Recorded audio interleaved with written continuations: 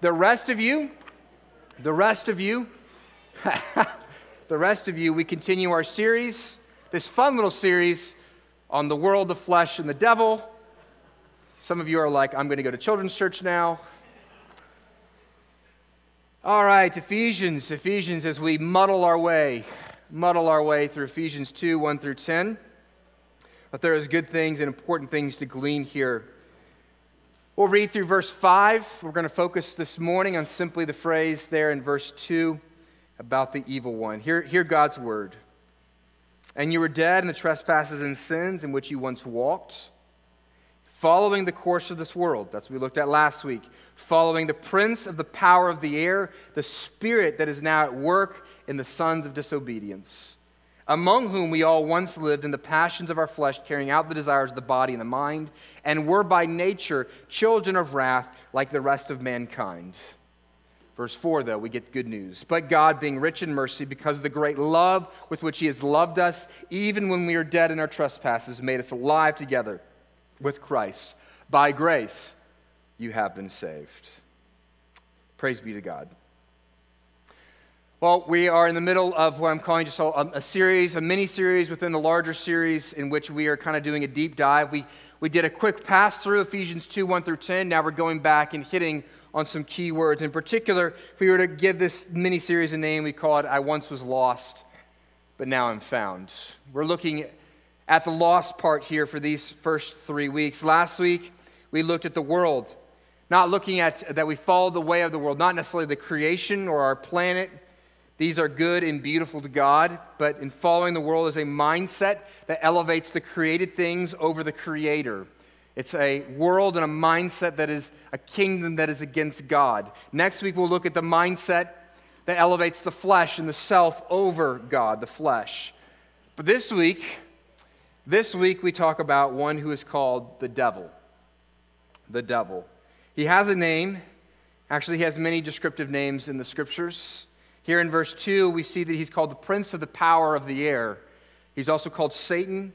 He's called Apollyon, which means the great destroyer. He's described as the tempter, the liar, the deceiver, the accuser. The devil is, in short, your enemy. Your enemy. You came into this world with an enemy. Before you ever spat at anybody, cursed anybody, you had an enemy. And he hated you and everything about your life. Whether you consider yourself a Christian, whether you believe in the devil and his existence, whether you believe in him or not, you have a mortal enemy. You may not think about him, but he thinks about you. And he knows your name.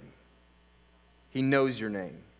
C.S. Lewis in the Screwtape Letters, which is a whole book about a older demon writing to a younger demon.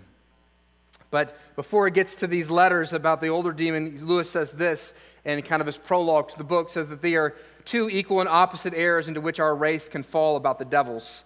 One is to believe in their existence. To disbelieve in their existence. And the other is to believe, but to feel an excessive and unhealthy interest in them. They themselves, speaking of the devils, are equally pleased with either error. I would ask you this, what would be the primary error of our culture? Probably it is to disbelieve in his existence. As Verbal Kent says in the movie The Usual Suspects, the greatest trick that the devil ever pulled was convincing the world he doesn't exist. Actually, you know what? The stats actually show that despite a world in which it seems like the spiritual things are rejected, stats show that still more than 50% of Americans believe that there is an evil one, an evil power, a devil that exists. A power at work in this world, but we are confused about him. Or functionally, we don't take him seriously. We may give general tacit acknowledgement that something like an evil power, like a devil exists, but frankly, the trivialness with which we talk about the devil, he is a red pajama-wearing dude with a pitchfork who sits on our shoulder and speaks with a whiny, squeaky voice. We name our sports teams after him, the Blue Devils, the Red Devils, the Demon Deacons. They're all actually church schools, oddly enough. They're all Baptist and Methodist, though. It's all right. This speaks to the fact that our functional view of life in the world does not include a real, personal evil being that hates you and that wants to destroy you. In this little mini-series, we are looking at our lostness or our deadness in sin, that we followed the world, that we followed the evil one, the one who is called the prince of the power of the air. And what I want us to see in this series is I want us simply to come to a better understanding of the grace, the uniqueness and the specifics of the grace of God, that when it says in verse 4, but God, by the grace you've been saved, that we understand what that is. What have you been saved from? And how are you saved? You see, the truth that we're going to look at this morning is quite simply this. We once lived under the reign of the one who hated us. We lived as a part of his evil empire, but now we live under the reign of a new king. Let's just look simply at those 2 points this morning. Each are lengthy, the first one longer than the others. We once were lost, living under first the reign of our enemy. You came into this world living in the kingdom of the one who hates you. And here is actually Ephesians 2 in very short, brief form. The writer here, Paul, gives us a bunch of information about this evil one. He says first that the devil is a powerful ruler. A powerful ruler. Ephesians 2 said he is the prince of the power of the air. A prince is one who rules, and he has a power. John 12, verse 31, when Jesus comes and says, I have come in this world to bring judgment. Now will the ruler of this world be cast out. Satan is actually not just simply called the prince of this world or the ruler of this world. He is actually called the God of this world. In 2 Corinthians 4, verse 4, it says this, in their case, the God of this world has blinded the minds of unbelievers to keep them from seeing the light of the glory of the gospel of Jesus Christ. There is an evil one who rules and he reigns in this world. He is God over this world. He is the king over the kingdom of this world. That kingdom that we talked about last week, he runs it. He rules it. And his reign affects everything. It says this, it gives this odd description about in verse 2 as to who the evil one is. He is the prince of the power of the air. Air. That's like saying the rule that he has is like the air that we breathe. His rule and his effect is the water that we swim in. We talked last week about the world, and we saw that the world is the morally active kingdom animated by a hatred against God and his kingdom, and the effects of the world are ubiquitous. It seeps into everything and every part, and the reason for that, and the animating energy behind the kingdom of this world, is the leader of this world, the devil himself. He hates God and everything in God's kingdom. And so what we have seen from the very beginning, from the fall of man, that in the garden there has been a battle between these two kingdoms. C.S. Lewis says there is no neutral ground in the universe. Every square inch, every split second is claimed by God himself and by Satan. And they are in a great war in this world. But understand the evil one, his rule seeps into everything. Into everything. Into everything. Into the people, into the structures, into the systems, the organizations, the institutions. These things have a spiritual life force behind them, the evil one himself. And the kingdom of this world seeks to invade everything because the king of this world, the God of this world, seeks to seep into everything and make his rule and his reign effective in this place. And that is the world you were born into. That is the world you were born into the world of an evil king. And it has affected everything, even when you didn't know it. It affected everything in your life. But not only is he a powerful ruler, we also see that the devil is described as a spirit. He is a spirit.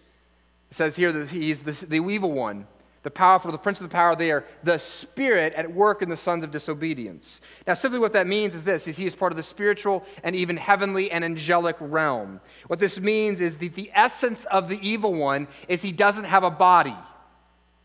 He can take on physical form, as we see in the garden. He takes on the form of a serpent, but he does not, in his essence, have a physical form. You, in your essence, as embodied souls, in our essence, have a body.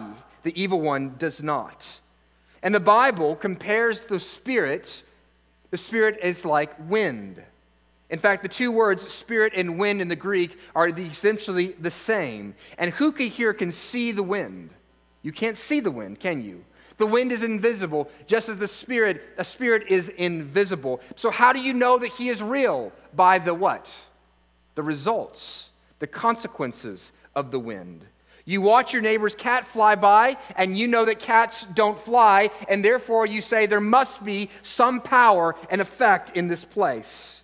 When there was that incredible storm a couple of weeks ago, and I had a 600-pound basketball hoop in my driveway simply flipped over on its sides. Trash all over my yard. Now, what did I think had happened? That my kids had simply had a bad day? No, I knew something powerful had swept through my property. And experientially, this is why we believe in the devil and also in God himself, in the spiritual powers, because we can see the spiritual powers, the effect of them at work in this world. The spiritual world is made consequentially visible, just as the wind is made consequentially visible. Under this material world in which we move and live and have our being, we understand there are actually more elemental forces at work. There are powers, spiritual powers. You cannot see them, but they are real, and they have real effect in this world. Now, what's interesting, and part of the reason why there has been a decrease over the last 100 and 150 years, 200 years of belief in the existence of an evil one, at least in the Western civilization, is because in the Western world, in our academic and philosophical world, and for the most part, anything outside of the measurable world has been rejected. That if you cannot feel it, taste it, touch it, measure it, if there's anything outside of the natural system, then it is forbidden. It is closed off. That we live in a closed system so that we can evaluate it rightly, we think. But this disenchanted assumption that has been brought to us by Western civilization has not won the day across the world. It hasn't. I mean, this is how the world works. If this is how the world works, that we live in a purely closed system, there's no God, no spiritual forces outside of this natural system breaking into it, well, someone forgot to tell the rest of the world. Go and give that idea in places like Africa and South America and India. And we might think, oh, well, we're way beyond that. Well, that's simply cultural elitism. And we don't want to be accused of that, do we? Oh, that's the worst to be accused of now. No.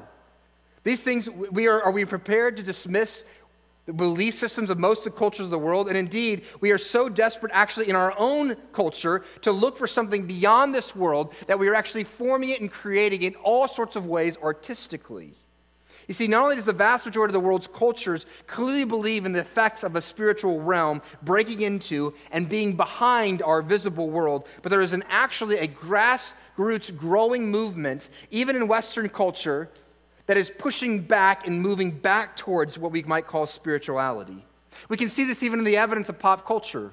In the last 15 to 20 years, there has been a rise of shows that highlight the supernatural. There was one that was on and was very popular when I was in college in the early part of my 20s called Buffy the Vampire Slayer. I think it epitomizes very well that kind of the world that we live in. She is a teenager who has been chosen as a young woman to do battle with demons. And yet the context and the collision, the visible world in which she lives is simply her teenage angst and her high school and all the issues that go on there. That behind the activity going on in her high school is the collision of dark spiritual powers, and she has to do battle against it. Even my kids, they watch a show called PJ Masks, in which every night 3 bizarre little critters change into the form of a lizard, a cat, and a bird, and they go and they do battle against these bizarre amorphous figures in order to save the day for the school. That spiritual forces at work in the world, and they become visible throughout the day, in the night or the day around their school. The Bible is saying that underneath the comings and goings, the people and the institutions of the world, there are indeed physical, spiritual powers intending to lead you away from God. And you feel the wind, the great gust of their breath in the institutions and the structures and the people of this world. Think about this. We have this rise of killing sprees. And yes, we no longer simply immediately and quickly associate all mental illness with demon possession. But do we really want to, when we hear about some of the heinous activities that happens in this world, the utterly disgusting, horrendous mass murders and the terrible acts that happen, and do we all simply want to say that this happened because somebody conjured up these things in their own head? Can you really say that there's not something more going on there than simply meets the eye? Behind these things is not simply a few bad people doing bad things. Which makes more sense? Just a few people doing a few bad things, or that there is an evil one who has structurally, smartly, and systematically formed dehumanizing systems in this world? Which makes more sense? For example, the porn industry is not simply a few people who are simply more lusty and greedy than the rest of us. No, what has gone on there is that there is an evil kingdom at work in and through that industry and in the lives of those individuals caught up in it, but also in the industry as a whole. An industry designed and structured to systematically dehumanize. And it's taken hundreds and hundreds of years to form and shape for this moment. We wrestle, it says, against powers and principalities of this present darkness. It's spiritual. Thirdly, I want you to see what it says this: the devil's at work. He is working. The devil every morning puts his hard hat on, he grabs his pail, and he goes to work on you. On you. And what is his work? Oh, he's got many tools in his tool belts, but the two we see most often in the scriptures are these: deceit, he's a deceiver, and accusation. He deceives and he accuses. In fact, in Revelation chapter 12, if you want to, it's the strangest chapter in the strangest book of the Bible, but it actually is in giving in the spiritual, kind of what we might call science fiction sort of look, kind of view, kind of a fantasy world. It actually is showing in a spiritual form what is going on behind the scenes, where it talks about a red dragon and it coming to try to destroy a woman, and the woman is the church, and that woman is given birth to one who will end this dragon. But here's what it says in verses 9 through 10. It puts these deceiving and accusing works together right with the name of the devil and Satan himself. It says, the great dragon was thrown down, that ancient serpent who is called the devil and Satan, the deceiver of the world, of the whole world. He was thrown down to earth, and his angels thrown down with him. And I heard a loud voice in heaven saying, now the salvation and the power and the kingdom of our God and the authority of Christ has come. For the accuser of our brothers has been thrown down. He accuses them day and night before our God. What the evil one thinks about is deceiving you and accusing you. He works the designs of deceit. Jesus' name for the evil one is what? The father of lies. John 8:44, he was a murderer from the beginning, Jesus says, and does not stand in the truth because there is no truth in him. When he lies, he speaks out of his own character, for he is a liar, and he is the father of lies. Deception is the key element of the devil, and is described in this way primarily in the scriptures. What did he first do when he came into the garden? He came to deceive Eve and Adam. Deception is his specialty. If Satan were to open a store in this world, it would be called Lies R Us. And the result of his activity in this world is that men, before they are taken by Jesus and saved, we are simply dupes of a devious devil, and we believe anything he says. Natural man lives under the domination and the whispering lies of satanic rule. Now, we tend to think of this satanic domination as looking like a deranged, demon-possessed person, but do you remember Aunt Edna from a couple weeks ago? This is primarily how he works in the Aunt Ednas of the world. Yes, oh yes, he takes great forms and manifestations, and the Hitlers of the world, certainly, but by most people, he comes to them and whispers in their ear, you can do life without God. The devil didn't come to Adam and Eve and say, he didn't go, Eve, why don't you take out Adam? Would you kill him? You don't need him. No, he simply said, did God really say? Do you really need God? You can do life without him. That this is life, this is really all there is. You know how life really works best? You know how it works best. You know it better than God. These are the insidious lies of the evil one. And in his deception, and it says in 2 Corinthians 4:4, we already read it, he blinds us. And he keeps us from seeing the light.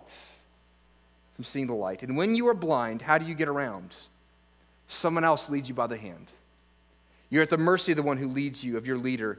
And this is exactly what the evil one does.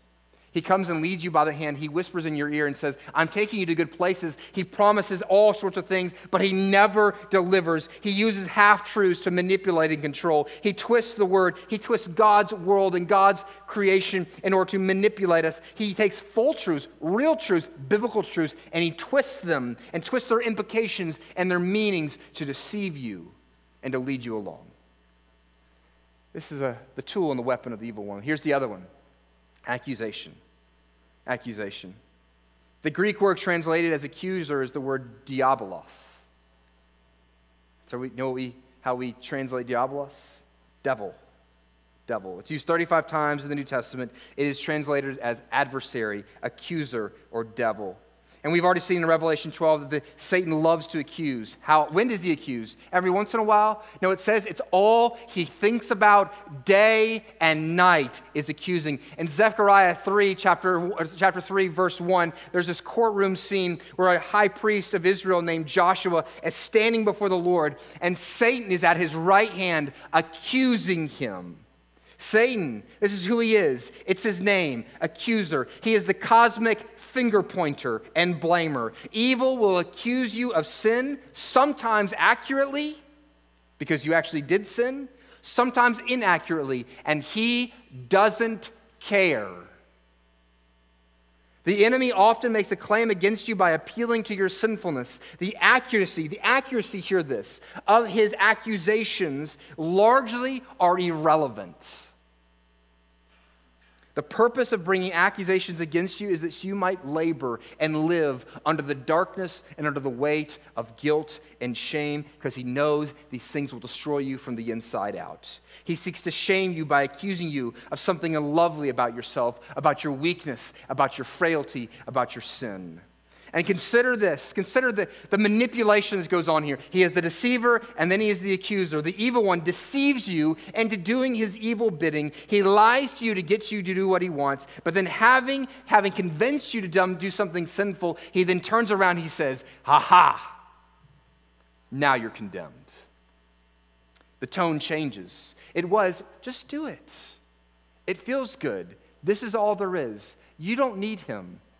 You're in charge. You know better than he does. Then the tone changes after you fall into sin. You are unworthy. He'll never love you now. You're unlovable. You're guilty. You're a stupid. What a piece of. You see, before you sin, the devil says, go ahead and do it. It's no big deal. Everybody else does it.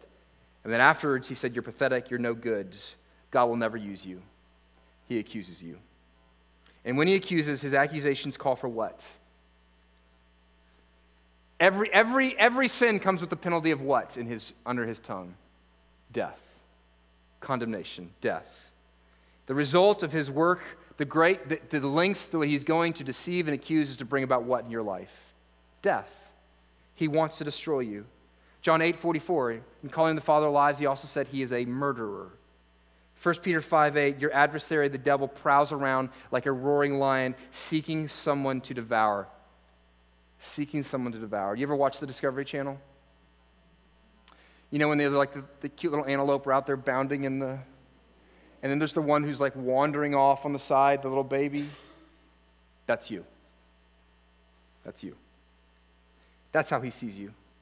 He is the lion on the prowl. The lion hides. The lion is patient. The lion looks for weakness. The lion looks for opportunities. The lion has his tactics for prowling.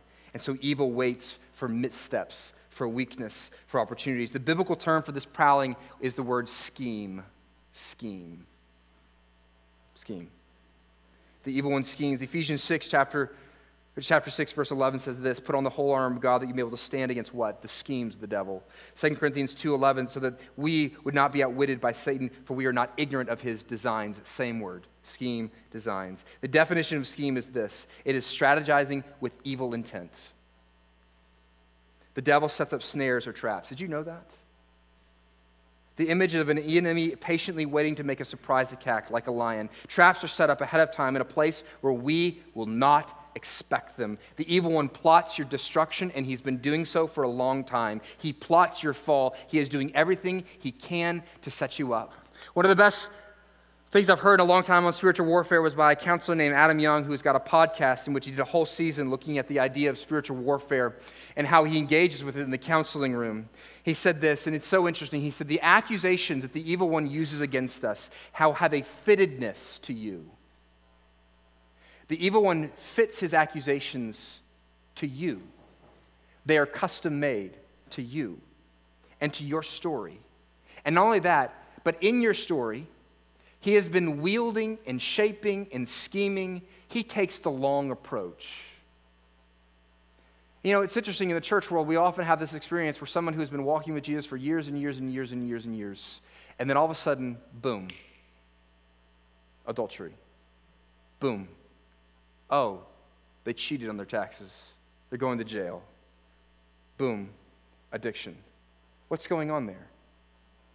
The evil one has been wielding and shaping a story for a very, very long time.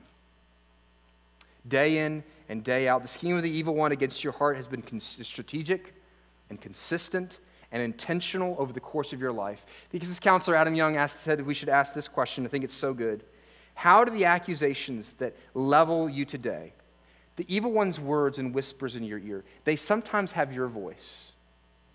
The things that you have agreed upon that you don't like about yourself. How do those accusations that level against you today, how do they have a kind of fittedness to your story? And when did they start? When did those accusations first take root in your life? What accusations are the ones you hear over and over and over again? You're a bad mom. You're incompetent. You don't work hard enough. You're dangerous. You're a fraud. You're overweight. And you ask yourself, how old is that voice? For many of you, you will come to realize it started at 7, 8, 13, 14 years old. When mom looked at you and said, you're just too sensitive. And the evil one took that seed and said, let's sow that into something destructive in your life.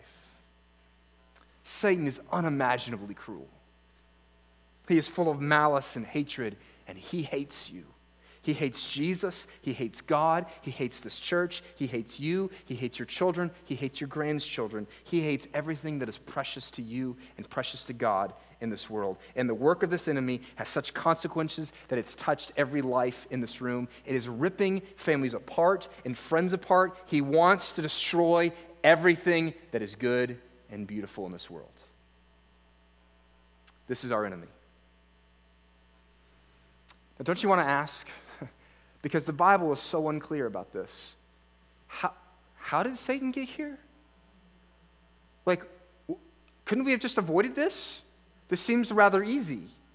Why would God, if he is all good and all powerful, why did God create a world where an evil being exists that can create this amount of harm against those who God loves? Here's the definitive answer that we must give. We don't know.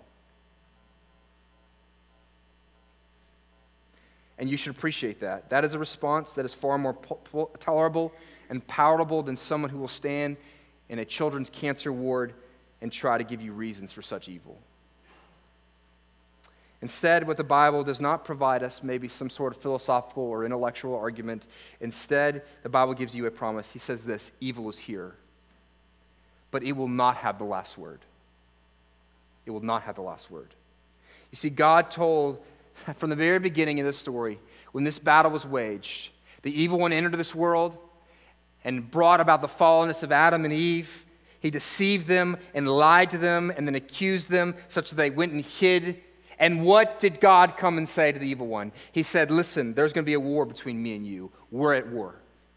That there will be an enmity between you and the woman and the seed of the woman. He set it up from the very beginning. And you may strike his heel, but he's going to crush your head. But God. You see, the world has lived under the domination of this evil one, but God. That's why those words are so good. But God in his grace has come to make you alive, to save you from the dominion of darkness. And so this is the second thing we want to look at this morning, the victory over our enemy. Jesus came in to the world to do what? To crush the head of the evil one. 1 John 3:8, the reason the Son of God appeared, very clear, the reason the Son of God appeared was to destroy the works of the devil. Why did Jesus come? To reverse the work of the devil, to take away the power of the devil's work. He had to do what? He had to take away his weapons. He had to disarm him. And guess what? Colossians 2:15 talks exactly, uses that language. It says this in Colossians 2, verse 15, he disarmed the rulers and authorities. Who's the authority in this world? Who's God? The prince, the ruler, the evil one. That's who it is. He disarmed the rulers and authorities and put them to open shame by triumphing over them. How did he do that? The two verses before that, we see it. Colossians 2:13 and 14. And you were dead in your trespasses. Now that sounds strangely familiar. And the transgressions of your flesh, God made alive together with him, almost like he's copying and pasting, having forgiven us all our trespasses by canceling the record of debt that stood against us with its legal demands. This he set aside, nailing it to the cross. How does he disarm the evil one? The cross. This is how Jesus disarmed the powers. He has taken away Satan's power to hold sinners to the debt of their sins and trespasses. He's taken away his accusing abilities. Jesus took away all our sins that stood against us. Therefore, you are now innocent of all the charges the evil one brings against you. Satan is not your judge. He's merely your accuser. And you can tell him to get out. Indeed, accusation is the chief weapon of Satan against Christ and against us.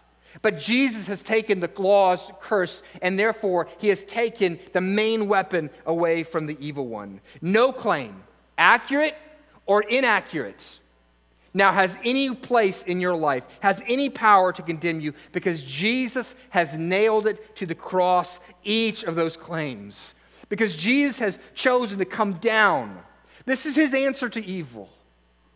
He said, I will come down into this hellish world, and he took on human form, and he allowed evil to rip him apart. To rip him apart.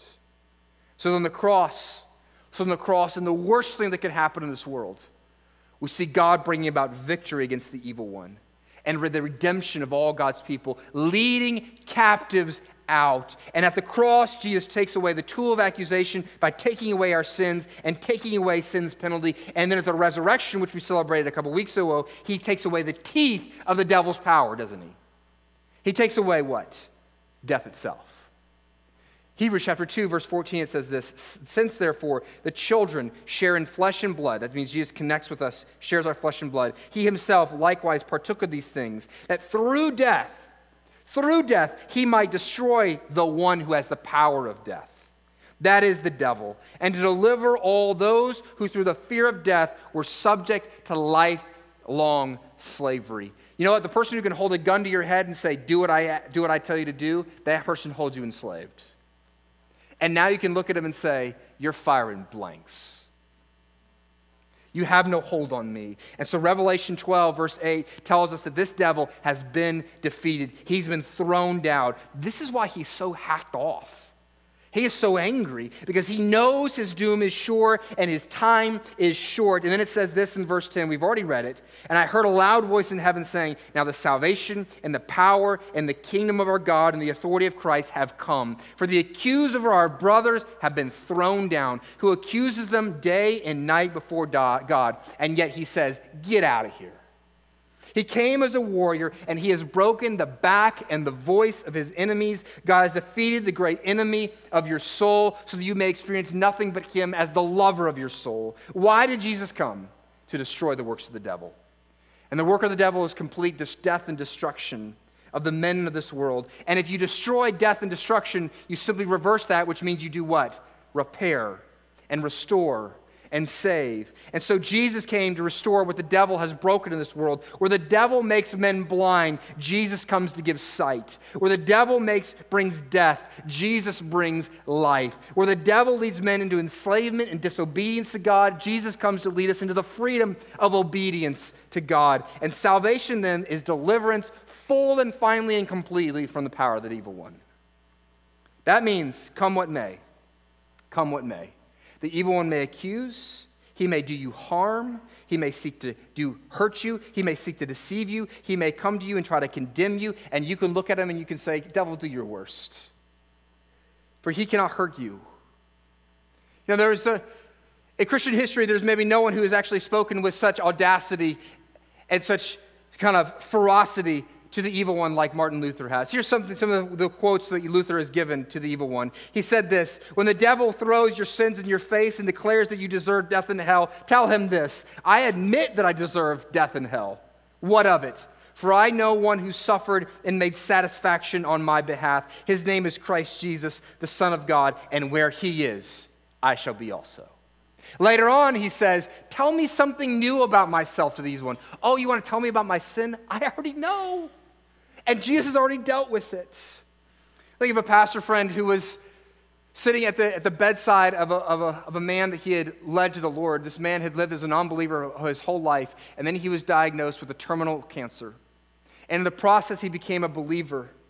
And this man knew this man was now down to his final days, maybe weeks. And the man said that this pastor, he said, sometimes I feel as if the devil is sitting on my shoulder, and he is whispering in my ear, it can't be that easy that Jesus simply paid it all.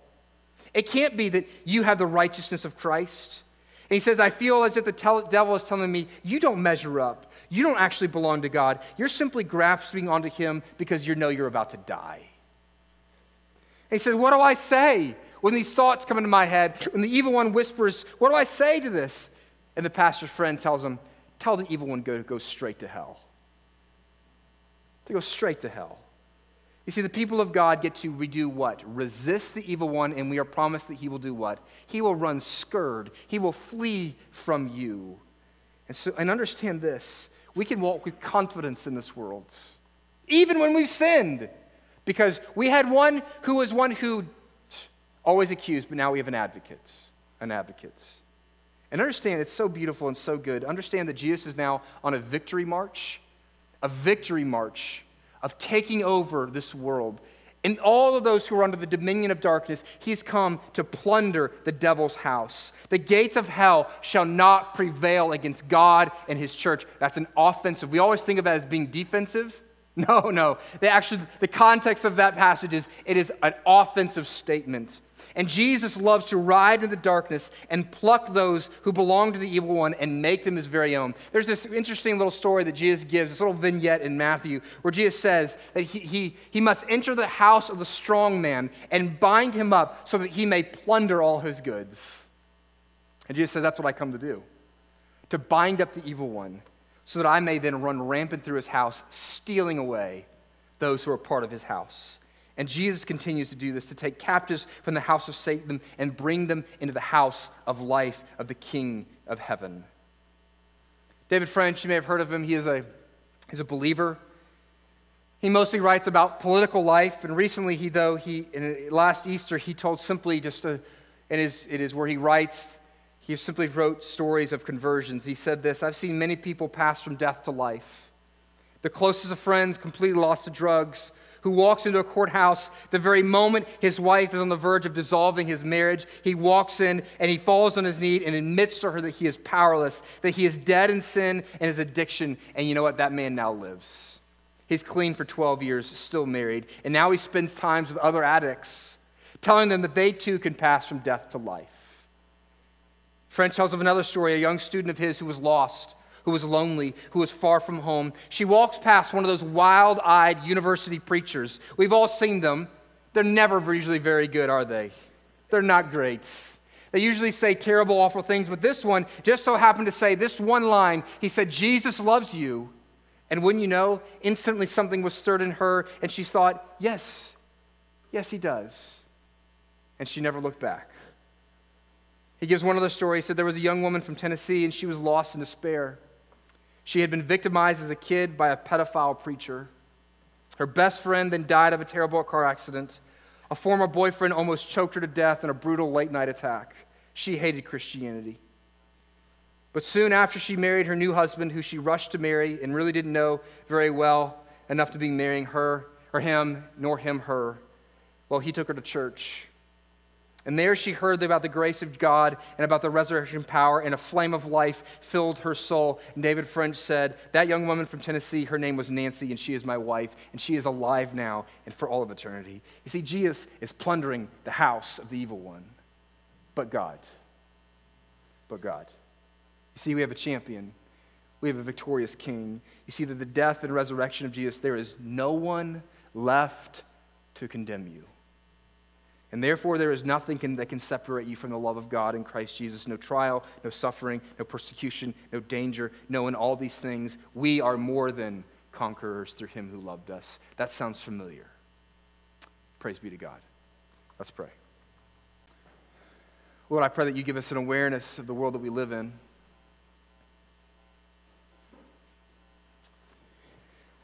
That you would give us eyes to see the works of the evil one. And that, frankly, Lord, it would change our approach to doing life. I pray that fathers would become men who love to pray. Because as the gatekeepers of their home, they would see that they have to prepare themselves. And they stand in the gap. But we are little warriors wearing armor that is too big for us. But praise be to God, we stand next to Christ Jesus. And so, Lord, may you make us men of prayer to do spiritual warfare on the behalf of our kids and our spouses, that we cry out to you to protect our homes. God, I pray that you would make us, when we go on campuses and in workplaces, where we enter into the various institutions, when we enter family gatherings, that we would say, I'm walking on enemy territory. And so, Spirit of the living God, I pray that you'd gird me up to do battle. And Lord, where the evil one seeks to attack us, where we become overwhelmed by our own personal battle. Oh, Spirit of the living God, I pray that you'd come and convince us once again of the work of Jesus. That you would silence the words of condemnation, of accusation in our heads, and instead we would turn with tears in our eyes, and that you would write a new story in our lives. A new story of love and acceptance and victory and freedom in Christ Jesus. We pray this in his name. Amen.